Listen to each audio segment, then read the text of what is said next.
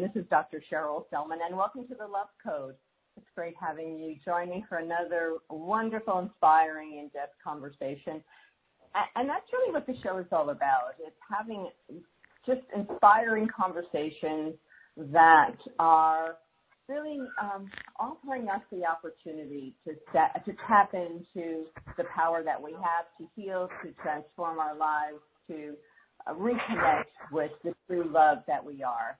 So, as always, I have some wonderful guests who will be joining us on these shows, and today we definitely have a very special guest. If you are listening for the first time, I want to welcome you, and I also want you to be able to get the archives from the Love Code as well as the other program that I do on Progressive Radio Network, which is called What Women Must Know. And if you'd like to get those archive shows, you can always opt into my website, which is drcherylselman.com, and that's doctor with a DR, drcherylselman.com. Or you can go to my Facebook page where I post all of these archive shows. And the best Facebook page to like is What Women Must Know, What Women Must Know. And then you can listen to all of these great shows and continually be inspired, educated, uplifted, and transformed. So we have a very special guest today. We're going to be talking to Christian Nix, and he has been, for many years, blessed by working with phenomenal healers, shamans in Guatemala. We're going to be exploring barefoot medicine and solving the riddle of chronic illness with Christian and all that he has learned over the years on his extraordinary journey. So just a little bit about him. Not many people begin a medical career with an apprenticeship to a medicine man. But in the year 2000, that's what Christian did. And in 2005, he passed his board certification. Christian maintains his license to practice in Colorado, and he also got a postgraduate degree in East-West medical integration in 2008. Frustrated with the lack of innovation inside mainstream medicine, he set out to change the way medicine was taught. Teaming up with several doctors along the way, Christian created 2 medical education companies. He also established 2 hospital-based teaching clinics, one on the south side of Chicago and the other in Central America. So we have a fascinating conversation in store for all of you today, and it's my pleasure to welcome Christian Nix to the Love Code. So Christian, hello. Nice to have you here. Hi there. Thank you very much for having me. I really appreciate it. What a cool intro. I sound like a really interesting guy based on that. You definitely sound like a cool, interesting guy. We'll find out. We'll support that premise as we carry on with our conversation today. But I have to tell everyone. Did I lose you already? Hello. Are you here? Yes. Hello. Excuse me. Yes. Thank you very much for having me. It's wonderful to be on with you. It's that's quite an intro. I sound like a fairly interesting character already. Definitely are, and particularly so because we are having this conversation with you, who now is deep in the jungles of Guatemala. That's correct. You may not be deep in the jungles of Guatemala, but you are in Guatemala. I am in the highlands in Guatemala, where on the lake, where I did my medical studies, where I met my mentor and spent almost a full 9 years. Obviously, I traveled on and off the lake, but I had a 9-year stint with just an excellent healer who was also a really killer teacher as well. And so, yes, I came back here. Obviously, it was difficult to travel during the pandemic years.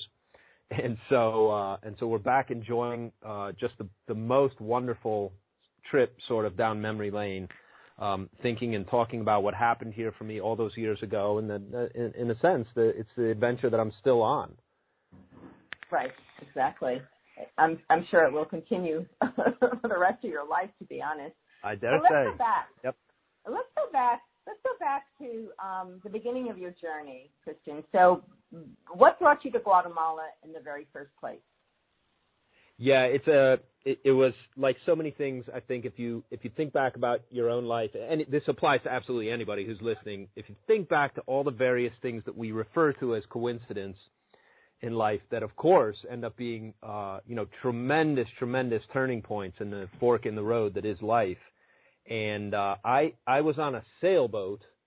I taught school in Europe for a year in 1997. I taught English, and but I had met a sea captain years before, and we had talked about giving the globe a spin on a sailboat. And I've always been drawn to the sea. I love going to sea. Going to sea solves a lot of problems. And so I took off on a sailboat in 1998, and after a year in Europe, and I ended up in Cuba. We were in the Caribbean for some months, and I met a fella in Cuba whose name was Christian, coincidentally enough, who said, "Oh, if you go through Central America, you got to check out this lake in the highlands in Guatemala." And Guatemala, like who would ever go to Guatemala, right? But when I did leave the sailboat, and when I left Cuba, and when I got back to Mexico and began traveling south, I was going to look for another boat in Panama to go to the South Seas. And I stopped at this lake in Guatemala. I'll never forget it. I crossed the border with Mexico and into Guatemala around midnight in the back of a pickup, and my nothing but a backpack, really. And I traveled with a banjo at the time, hilariously enough. And I arrived at the lake very, very early, and I took a boat across the lake to this little town that he had told me about. And I absolutely never wanted to leave. It was just a fantastic experience from the very moment I arrived. It's a kind of tiny artist colony. It's a very small pueblo of about 2,500 people. Maybe 200 of them are expats at any given time. But a fairly interesting place to a 26-year-old at the time. And it wasn't long after, it was probably within the first couple of months, that I heard about my mentor, the guy who I would eventually apprentice with. And I was very drawn to healing arts. I was very drawn to learn something about ancient medicine for reasons that actually go beyond just casual interest. Rewinding even further, in 1995, I had at least a chance for an athletic career. And a bunch of guys I knew and played with. I was a very mediocre talent as a soccer player, but a lot of guys I played with were professionals and went on to play in Europe and the U.S. national team and various places. And so I toyed with the idea of at least trying to be a professional athlete at one time. And then I had a big setback in the form of appendicitis. And I got very, very sick one day. They rushed me to the hospital and figured it was appendix, and they stabilized me. And the story is, and this really was the formative moment that really drove me to find out something else about medicine and other ways of practicing medicine. Obviously, the modern medical system is a miracle of emergency care. If you think of all the hundreds of centuries that people died from trauma, and that something like an appendix bursting could obviously kill you. I was stabilized at some point, within a few hours after getting there. The pain went away, et cetera, et cetera. I wasn't sure what was going on, but the doctor came in and said, "Oh, we think it's your appendix. We're going to take out your appendix." Well, if you're 25 years old and you don't know better, or however old I was, 23, I guess, at the time, if the doctor says you need surgery, you're going to agree to surgery. It doesn't really matter what you think. You assume that the doctor has your best interest at heart. And they took my appendix out, but there's better ways to do appendix surgery, but I was in a really rural part of America at the time, and they cut through my abdominal wall, and if you're a soccer player and you get your abdominal muscles cut, right, you ain't going to run for quite some time. And so it was a big, big setback for me, and I suppose, too, in my subconscious, I knew I didn't really want to be a professional athlete anyway. The world was already too big for me. The world was already too interesting. There was too many things that I wanted to do. And if you're a top-class athlete, that's different. But I knew I wasn't going to be at that level anyway. And so I suspected right away, like from the recovery room onward, that probably surgery had not been necessary. And that thought really, obviously it bothered me, but it stayed with me. And I started to ask questions like, well, what exactly is appendicitis? What causes that? What is it, right? What's the pathophysiology of an inflamed and irritated appendix that would cause, potentially require something like surgical removal? And so this was in the back of my mind, right, when I set out on the sailboat and when I set out to learn some other things, and in my year in Europe as I was learning how big and grand and adventurous the world could be. And so when I arrived in Guatemala, I was already primed for whatever educational experience I was about to have, because I had in the back of my mind, hey, wouldn't it be better to know some things about health and healing that perhaps our medical system isn't isn't exactly up to speed on. And so with all of that as a sort of preamble, when I met my mentor and I realized that I had a chance to simply, right, I mean, I offered to pay him, of course, for his time. He's a very, very busy guy. He was by far the best guy in town. And when I say in town, the little lake where we live has about 8 or 9 different towns on it. And so he would make calls to various portions of the lake and treat people. But I saw right away how well respected he was. He was in his late 50s at the time, so he was almost 60. He was 30 years older than me, essentially. And everybody in town really, the guy got a lot of juice for everything that he was able to do.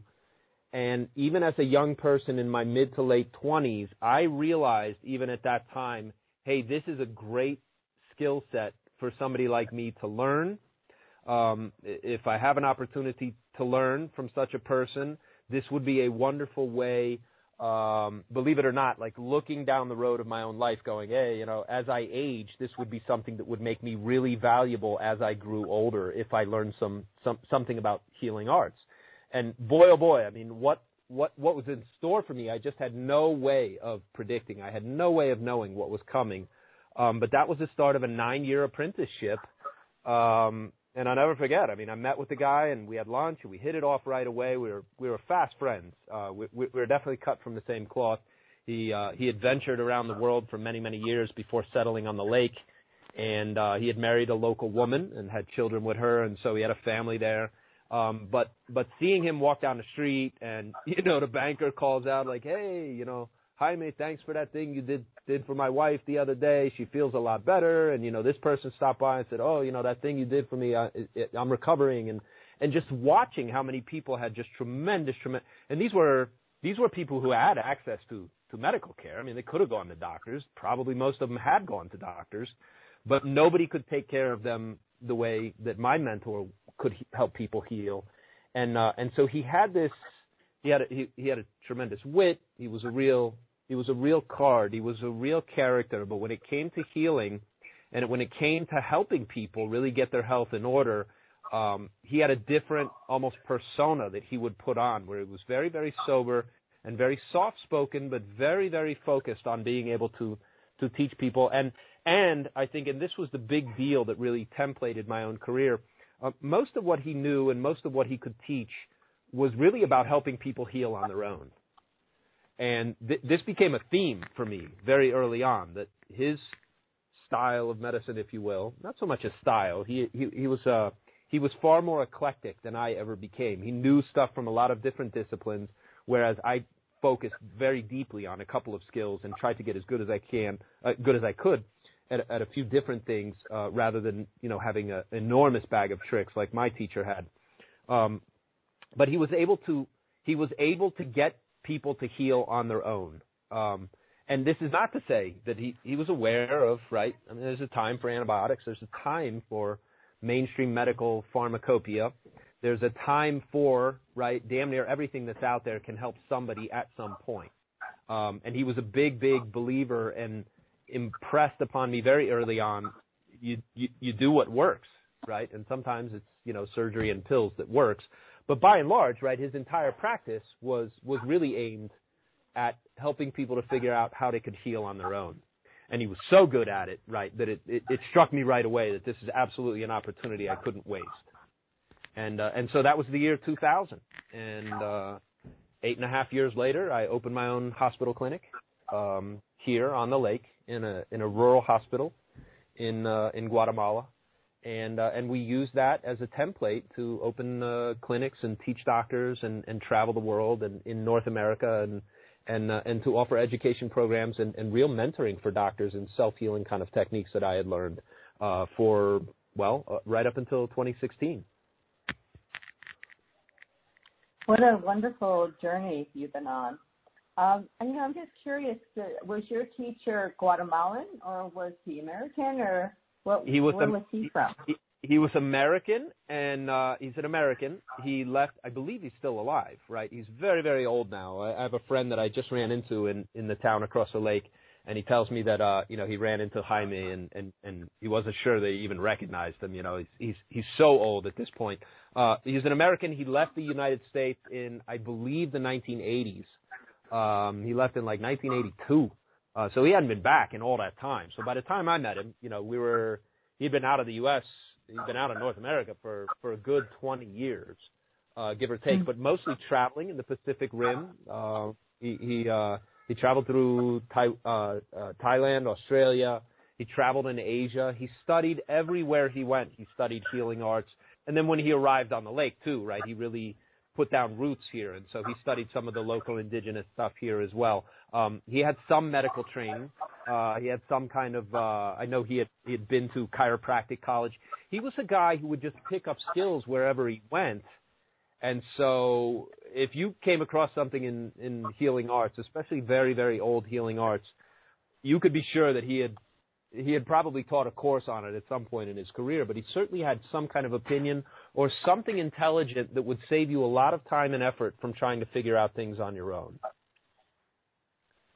What a destiny, Christian. What a destiny to have arrived on this small little pueblo on those, in the highlands of Guatemala, and meeting this extraordinary man, and not just meeting this extraordinary man, but actually he became your teacher.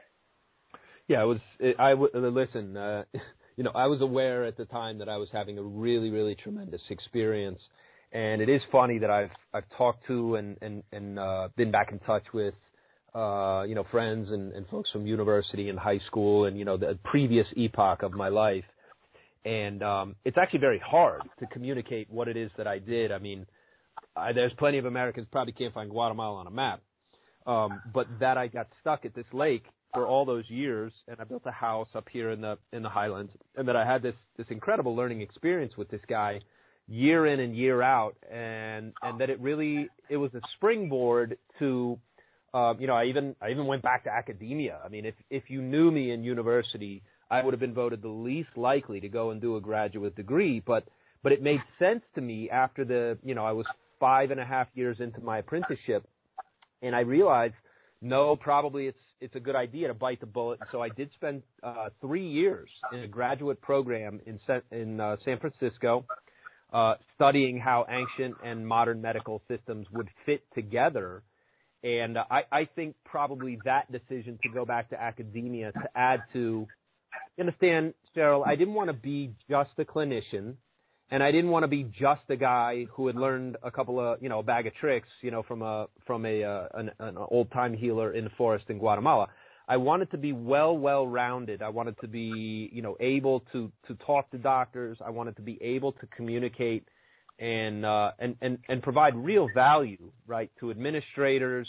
I wanted clinical chops. I wanted the ability to present and talk about these things intelligently, which is really what the graduate degree was about. I sat and I read, and I studied until I didn't find any new ideas at all, until I had a really good grasp of integration. And maybe it's worth it, to share with your listeners. Integration is a term that's thrown around a lot, but my definition is very, very particular and very specific. The typical definition, and this was true in 2005 when I arrived in San Francisco and started studying what other people were doing in quote, quote, integrative medicine. And it's still true today, right, as far as I can see. Nothing has really changed on this front. Integration is talked about as if putting practitioners of all different modalities under one roof is somehow a good idea. And, of course, it's not only not a good idea, in fact, it's very counterproductive. That kind of eclecticism and that what it attracts in terms of practitioners very often are dilettantes, right, who know a little bit about a lot of things. But also, right, again, in professional medicine, what matters, of course, is the results we're getting for patients. And I saw right away, and not just in San Francisco, I had seen this elsewhere, that a concept of integration where you got a chiropractor and you got the requisite, maybe you have an acupuncturist, and you got a quote unquote integrative MD, and you got all the way down to the Reiki practitioner and all the rest. God bless all these people, right? for whatever skills they bring, because all that stuff has its place. There's no question. But that integration to me was something that was, I think, deeper, but also very, very, very well defined, very specific. And the specific definition is this. Modern medicine, of course, is a brilliant emergency medical system. A lot of people give it very, very short shrift because, well, the shortcomings of modern medicine are obvious to all of us, right? But you have to remember that, you know, if you're banged up or shot or, you know, like if you're in real emergency kind of situation, there's never been a system that does what modern emergency room kind of care can do. And that's tremendous. And we should all applaud standing on our feet. But ancient medical systems are very, very well suited to chronic conditions. And specifically, the system out of Asia, most of this comes from China, although this is true of medical systems from Japan and Korea as well, rely on the system developed by the Chinese called pattern discrimination.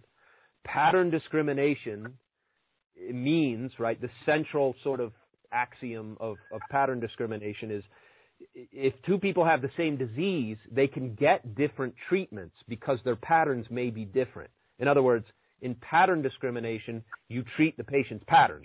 If two people have IBS, they could still have very different patterns of IBS, and in pattern discrimination, we want to treat the patterns of IBS, not the disease called IBS, right? So in Western medicine, you might go to an emergency kind of modern medical doctor and get, you know, steroids for anti-inflammatories and maybe an antispasmodic or an antidiarrheal or whatever they give people for IBS these days.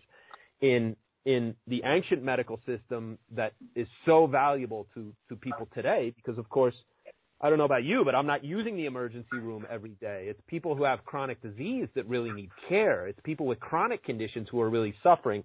And that requires a different approach, and the system of pattern discrimination is so valuable because it takes into account all the different multitudinous factors that constitute chronic conditions. And this is such a departure from the modern Western, hey, let's treat the disease. Like, no, let's treat the individual patterns that an individual patient has for their individual, you know, in this case, IBS in our example. And that's a very, very different approach than anything we have in modern medicine, and almost nobody gets it. And so integration is, in my world, right, and it was this from the beginning, the ability to understand, first of all, anybody can recognize an emergency situation. It's not hard to recognize when somebody needs the emergency room. And also, right, obviously modern medicine is good if you're not actually bleeding to death. It can be good for other things. But they're acute things. They're things that have come on suddenly or that are potentially life-threatening, like cancers and things like this. It can be useful for that, right? But I know you agree with me, doctor, when I say much better not to get cancer, right? Much better to sort of nip this stuff in the bud before it comes on. And that requires a deep understanding of patterns. And the patterns that come to us from ancient medicine are extremely well established. I mean, we're talking about the highest level of very, very smart intelligentsia in usually Asian countries. And the reason you end up studying Asian medicine if you're into healing chronic conditions is because the Asian medical systems have the oldest literate tradition. I mean, I live in Guatemala. I was in Guatemala all this time that I was studying this.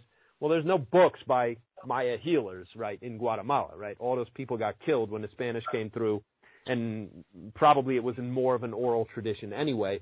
Although I did have a kind of interesting overlap. I started to see in the ancient kind of healing techniques that exist here in Central America that there was a lot of overlap to what the Asians also discovered and thought, hey, you know, you can treat a frontal headache this way. And it's like, wow, how did people in China figure that out and people in Guatemala came to the exact same conclusion? That's really remarkable, right? It says something about the consistency and I mean, you can recognize a human being wherever you see one. And so, you know, somebody in Guatemala who's going to benefit from the very same treatment that somebody 13,000 miles away by land, right, in Asia is going to benefit from is a remarkable overlap, right? It really struck me that was a very worth noticing. And so anyway, the pattern discrimination thing was big. Like, I really realized that it was it was a really significant thing to realize that nobody else was really talking about this outside maybe, I could have counted the people who cared about pattern discrimination on one hand by the time I went to San Francisco. And so, and unfortunately, my time in San Francisco, remember, I mean, this is 2005. This is long before I think a lot of people in recent years, especially, have become very aware of how corrupt the universities and the institutions have become with their political agenda and their political correctness and the whole Marxist agenda that is so corrosive to the university environment. But unfortunately, right, the program that I was in San Francisco was run by some kind of lightweight. I can't really call them intellectuals. They were just lightweights, right? They didn't really know very much outside their own disciplines.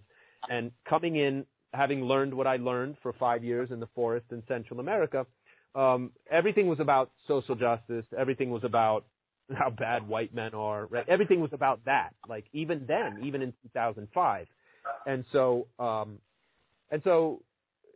in a sense, it was actually good for me to encounter that because it very much focused me on what I was there to learn.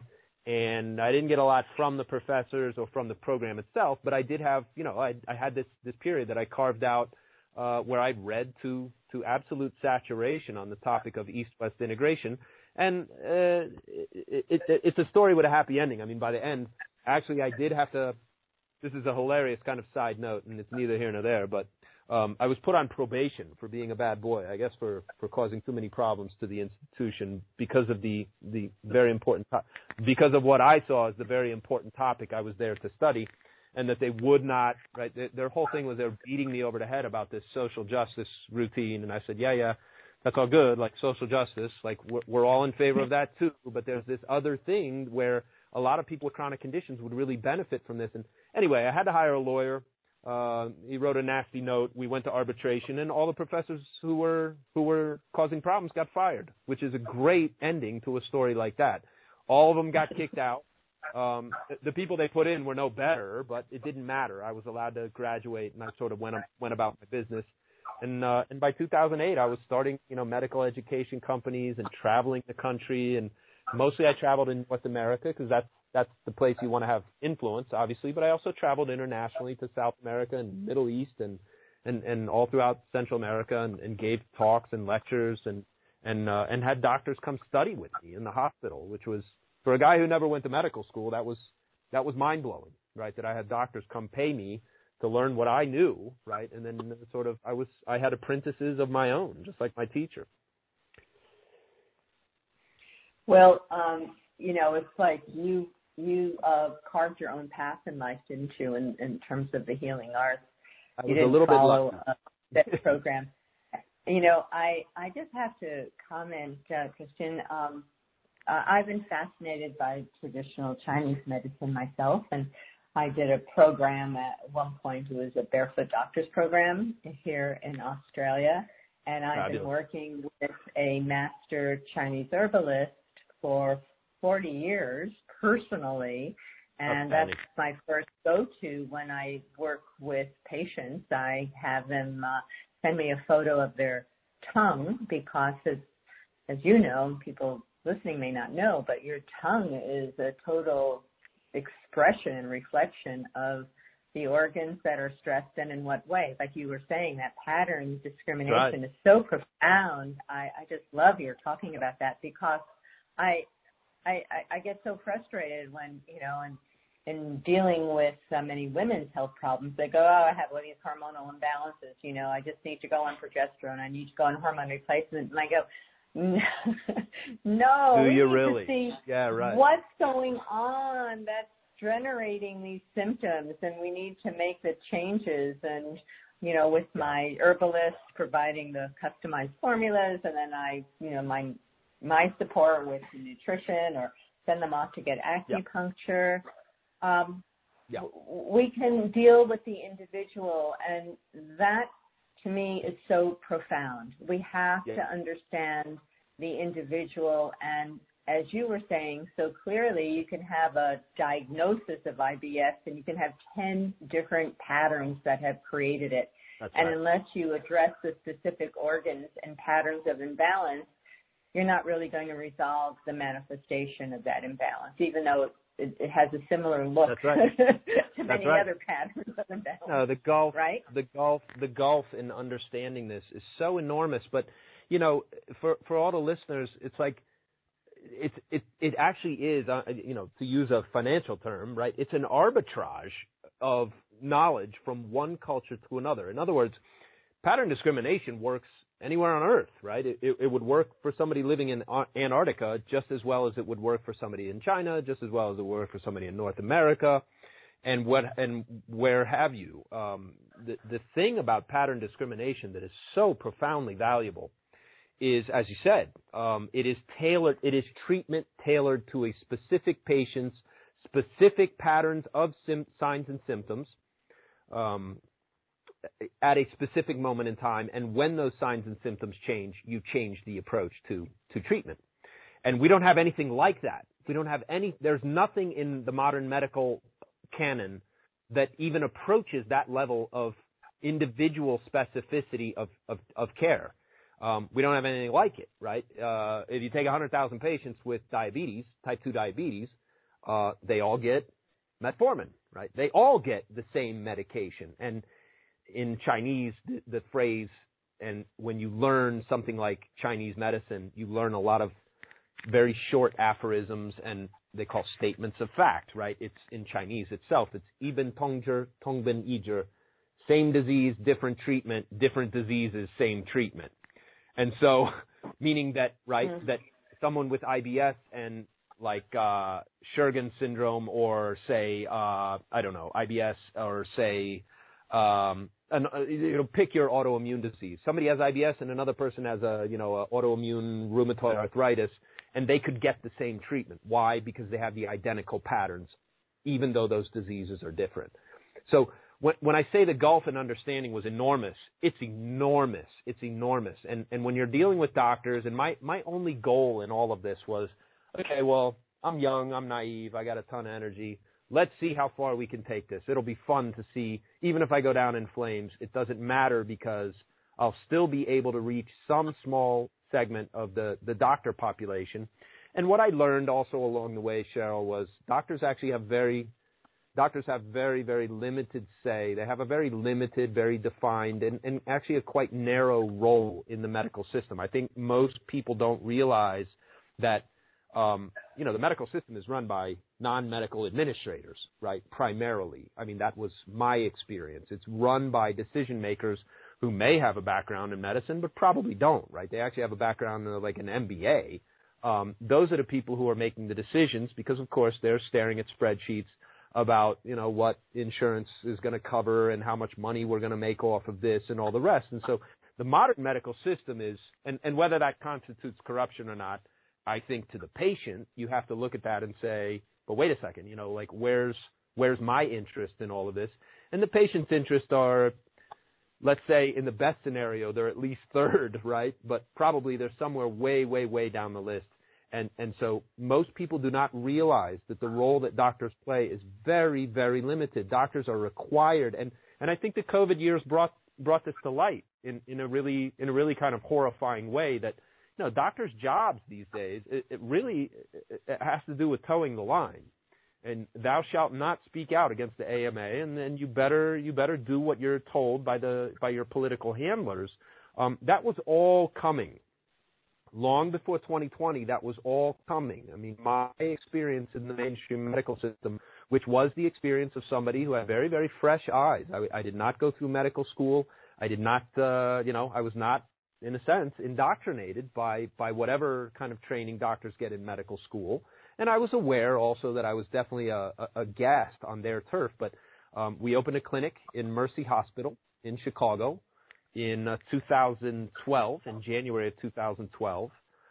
This was a prodigious time for me personally. I was sort of living out of a suitcase, and I ended up getting hired by Cleveland Clinic to come in and teach what we were doing in Mercy Hospital as well.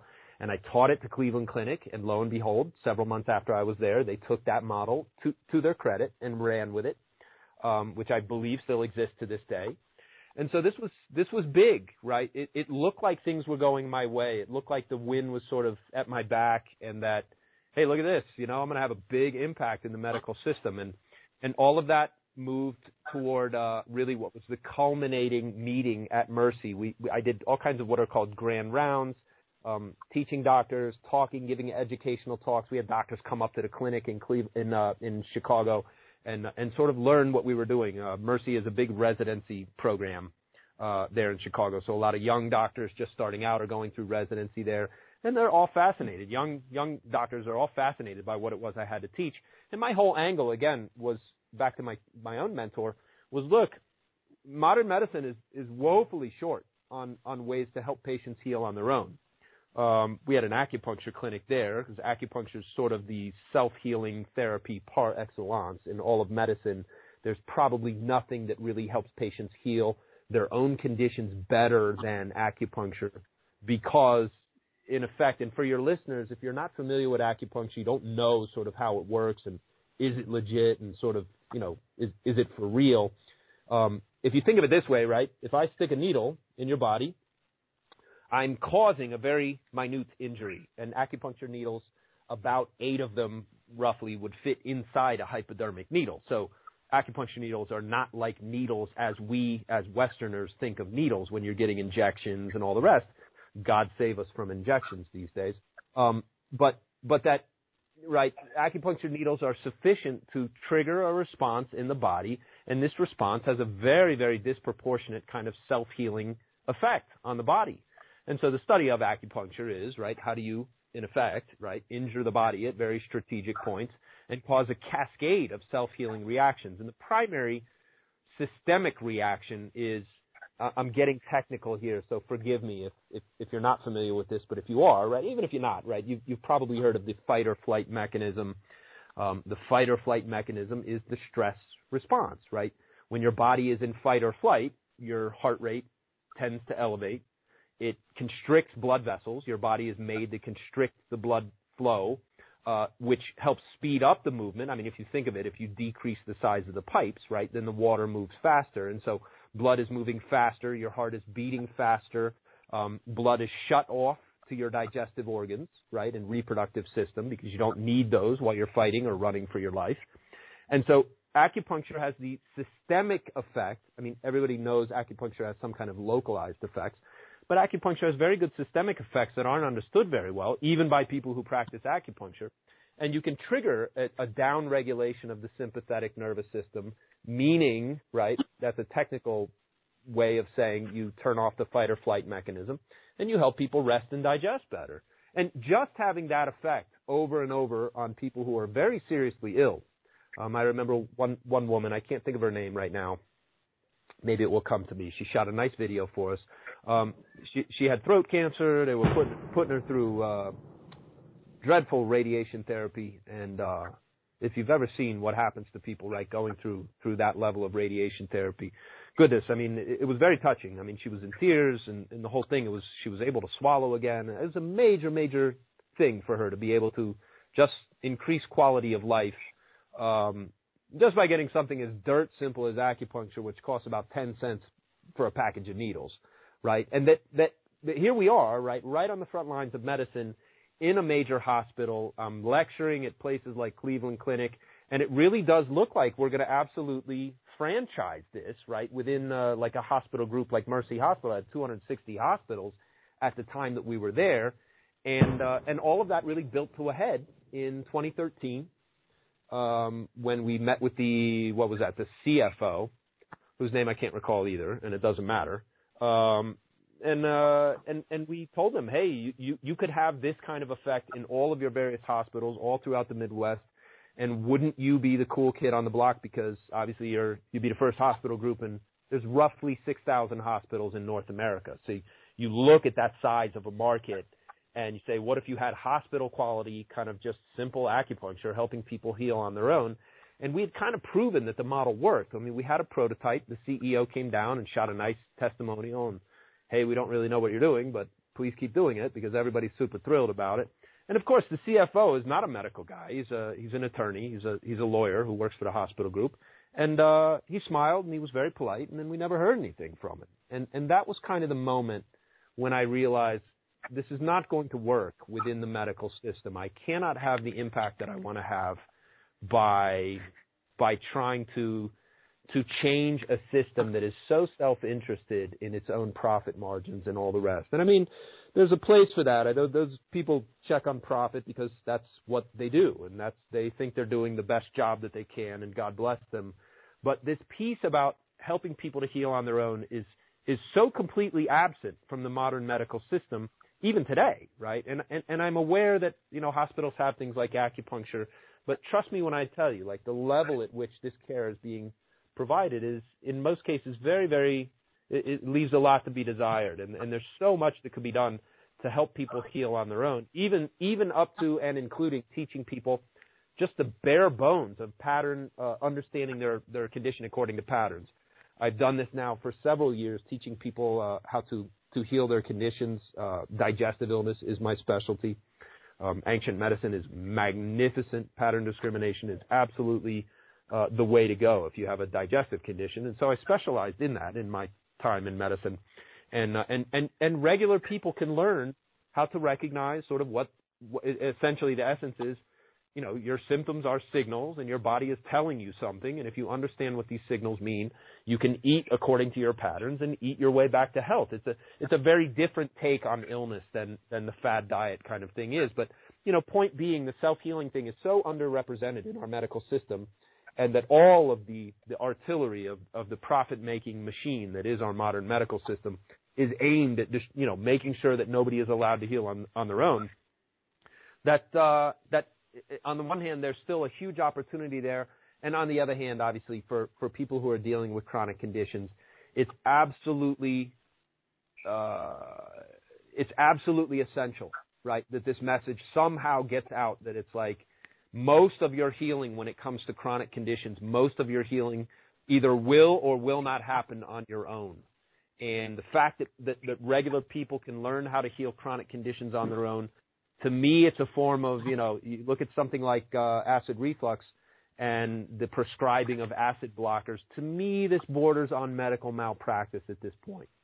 And that's a bold statement, but it's also true that if you talk to doctors, every doctor prescribing, whether it's, omeprazole or whatever the acid blocker du jour is, will all tell you that these things are supposed to be taken temporarily. And then you talk to patients like I do, who have been taking acid blockers for, 25 years and et cetera, and have, all the side effects that go with that.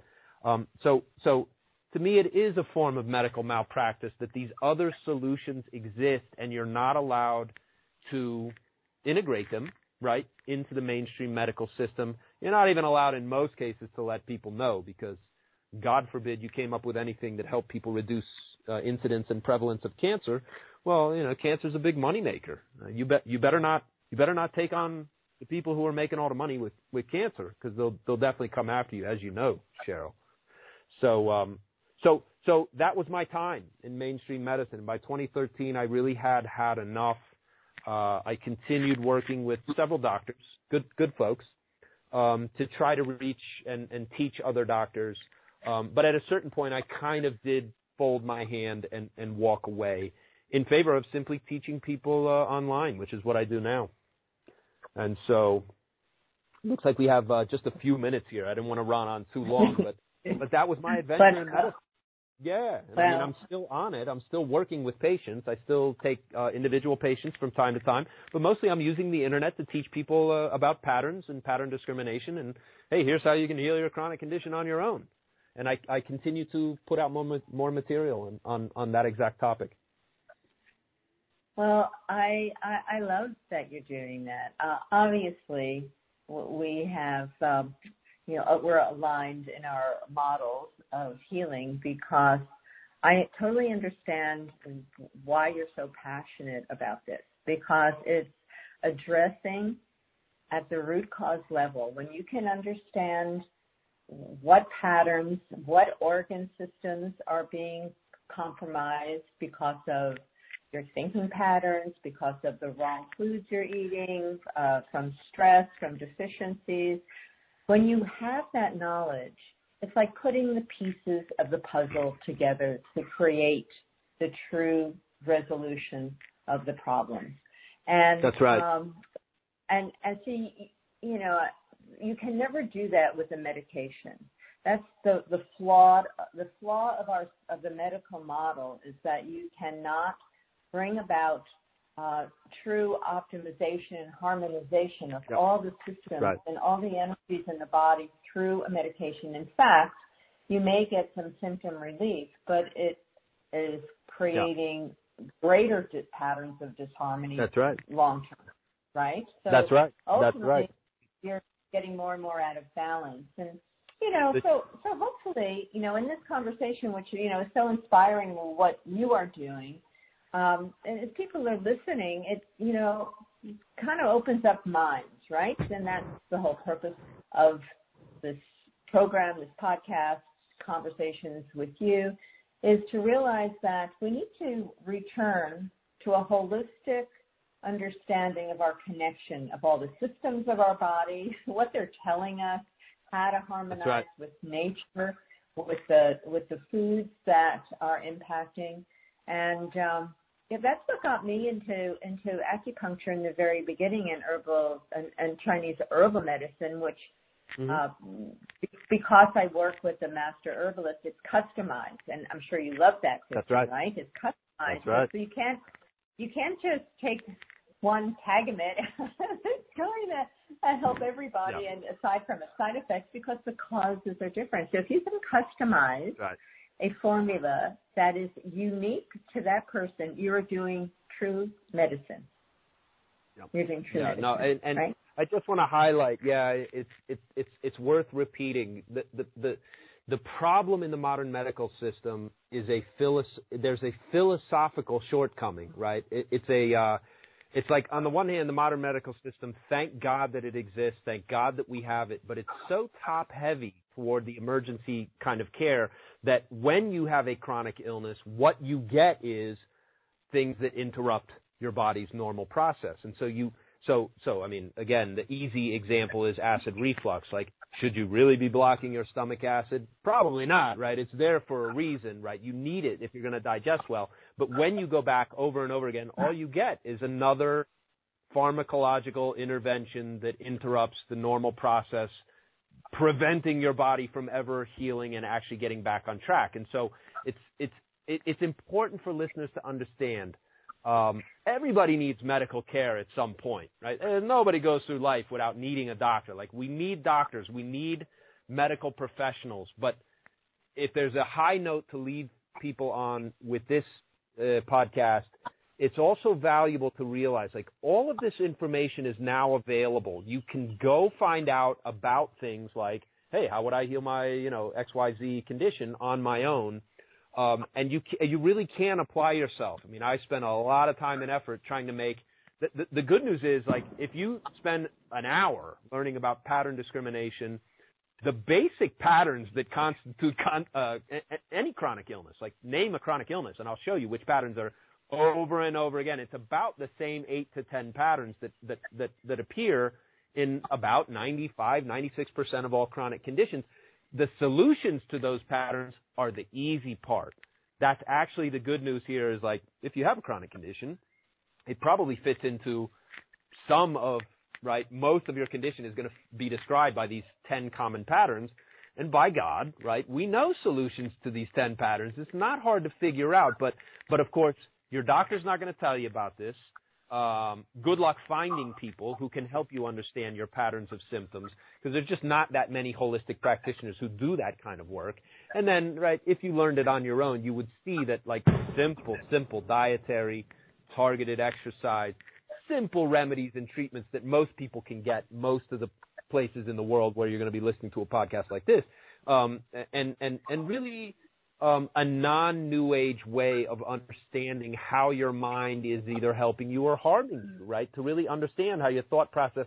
I mean, there is such a thing as people who are very, very into being ill, right? And it's like, if you go through that phase and you're partly stuck in being ill because your mind is also focused on illness, it's important to recognize that and how to get out of that. I found answers to all of those kind of riddles within the ancient Asian medical system, not just Asian, right, but ancient medical systems in general. And this comparative study that I was able to do really opened my eyes to what was missing from modern medicine. And so that is sort of writ large my entire message to your audience is you can solve most of what's going on if you have a chronic condition.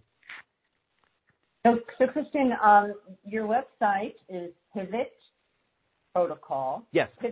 For digestive problems, I have some information that people might be interested in. It's called Pivot, Pivot, protocol.com.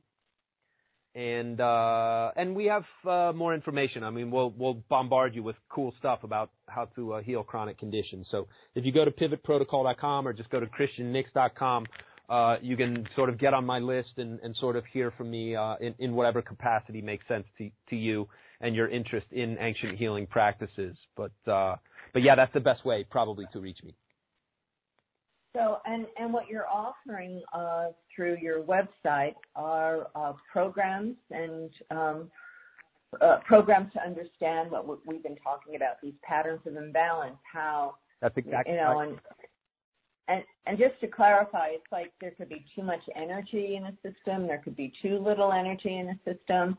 The system can be blocked, you can have too much mucus being produced. That's correct. Right? Basic imbalances. You can have an excess of some kind, or you can have, or the organ can be particularly exhausted, right? As aging is a process of becoming further and further exhausted and depleted. So yes, I mean, the two basic categories of illness are excess, shefa, and emptiness, bufa, right? And so you can have either of those, but you're going to have, in chronic illness, you're going to have a combination of both. And this is partly what makes chronic illness chronic. And so, yes, and you mentioned I have a new program coming out. I'm going to teach people how to become healers. I'm going to take the best of what I learned from my mentor. I've put it all together in a program I call Barefoot Medicine Training, borrowing on this concept of a barefoot doctor that used to go village to village and provide very simple healing kind of practices to people. This was kind of the model that I learned from my mentor, and that I've been fortunate and very, very lucky. I'm aware that I'm very, very fortunate in my life to have stumbled upon all of this, and I had a chance to do this. It's been just a wild adventure for 20 plus years. But something that I was really, really into and also like really grabbed. I mean, I really grabbed it by the tail when it came. So I put this together, and if you want to learn healing skills and sort of learn about ancient healing, go to Pivot Protocol, send me a note right through that website or something, and when the program is ready, we'll make sure that you know about it as well. Well, I love that. It's so fascinating. I'm going to go check it out myself because it's, this model, this understanding of creating harmony and balance back in the physical and the emotional and the mental, it just makes the most profound sense to me. And that's always attracted me in what I have done and what I have learned, studying many modalities like you, including psychotherapy, including naturopathy. And I think that, you're just offering a profound opportunity for people to take greater responsibility for their health, for their healing, to gain more knowledge and really claim their power. It's really claiming our power.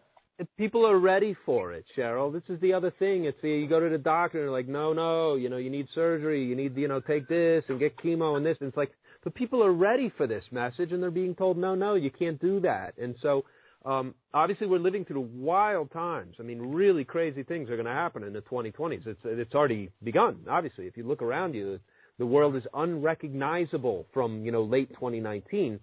And I think that can be a really good thing, right? But it's going to require, as you said, fundamentally, right, a big, big part of healing chronic illness is you have to take massive responsibility for your health.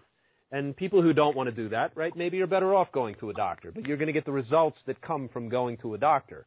And so that's worth pondering because, quite honestly, you're talking about a couple hours of really concentrated learning And you can learn how to identify really common patterns, and what to do about them becomes the easy part. I know people don't believe me when they hear that up front, because it's like, wait a second, how could I possibly learn an ancient medical approach that helps me heal something that modern medicine can't heal? I don't believe you. And it's like, no, really. If you see also at pivotprotocol.com, you'll see a lot of comments from people who have been through all kinds of digestive hell. I got very sick in the tropics too, which is partly, I had a big motivation to study hard when I was learning with Jaime, because by God, if you get sick in the tropics, it's a nightmare.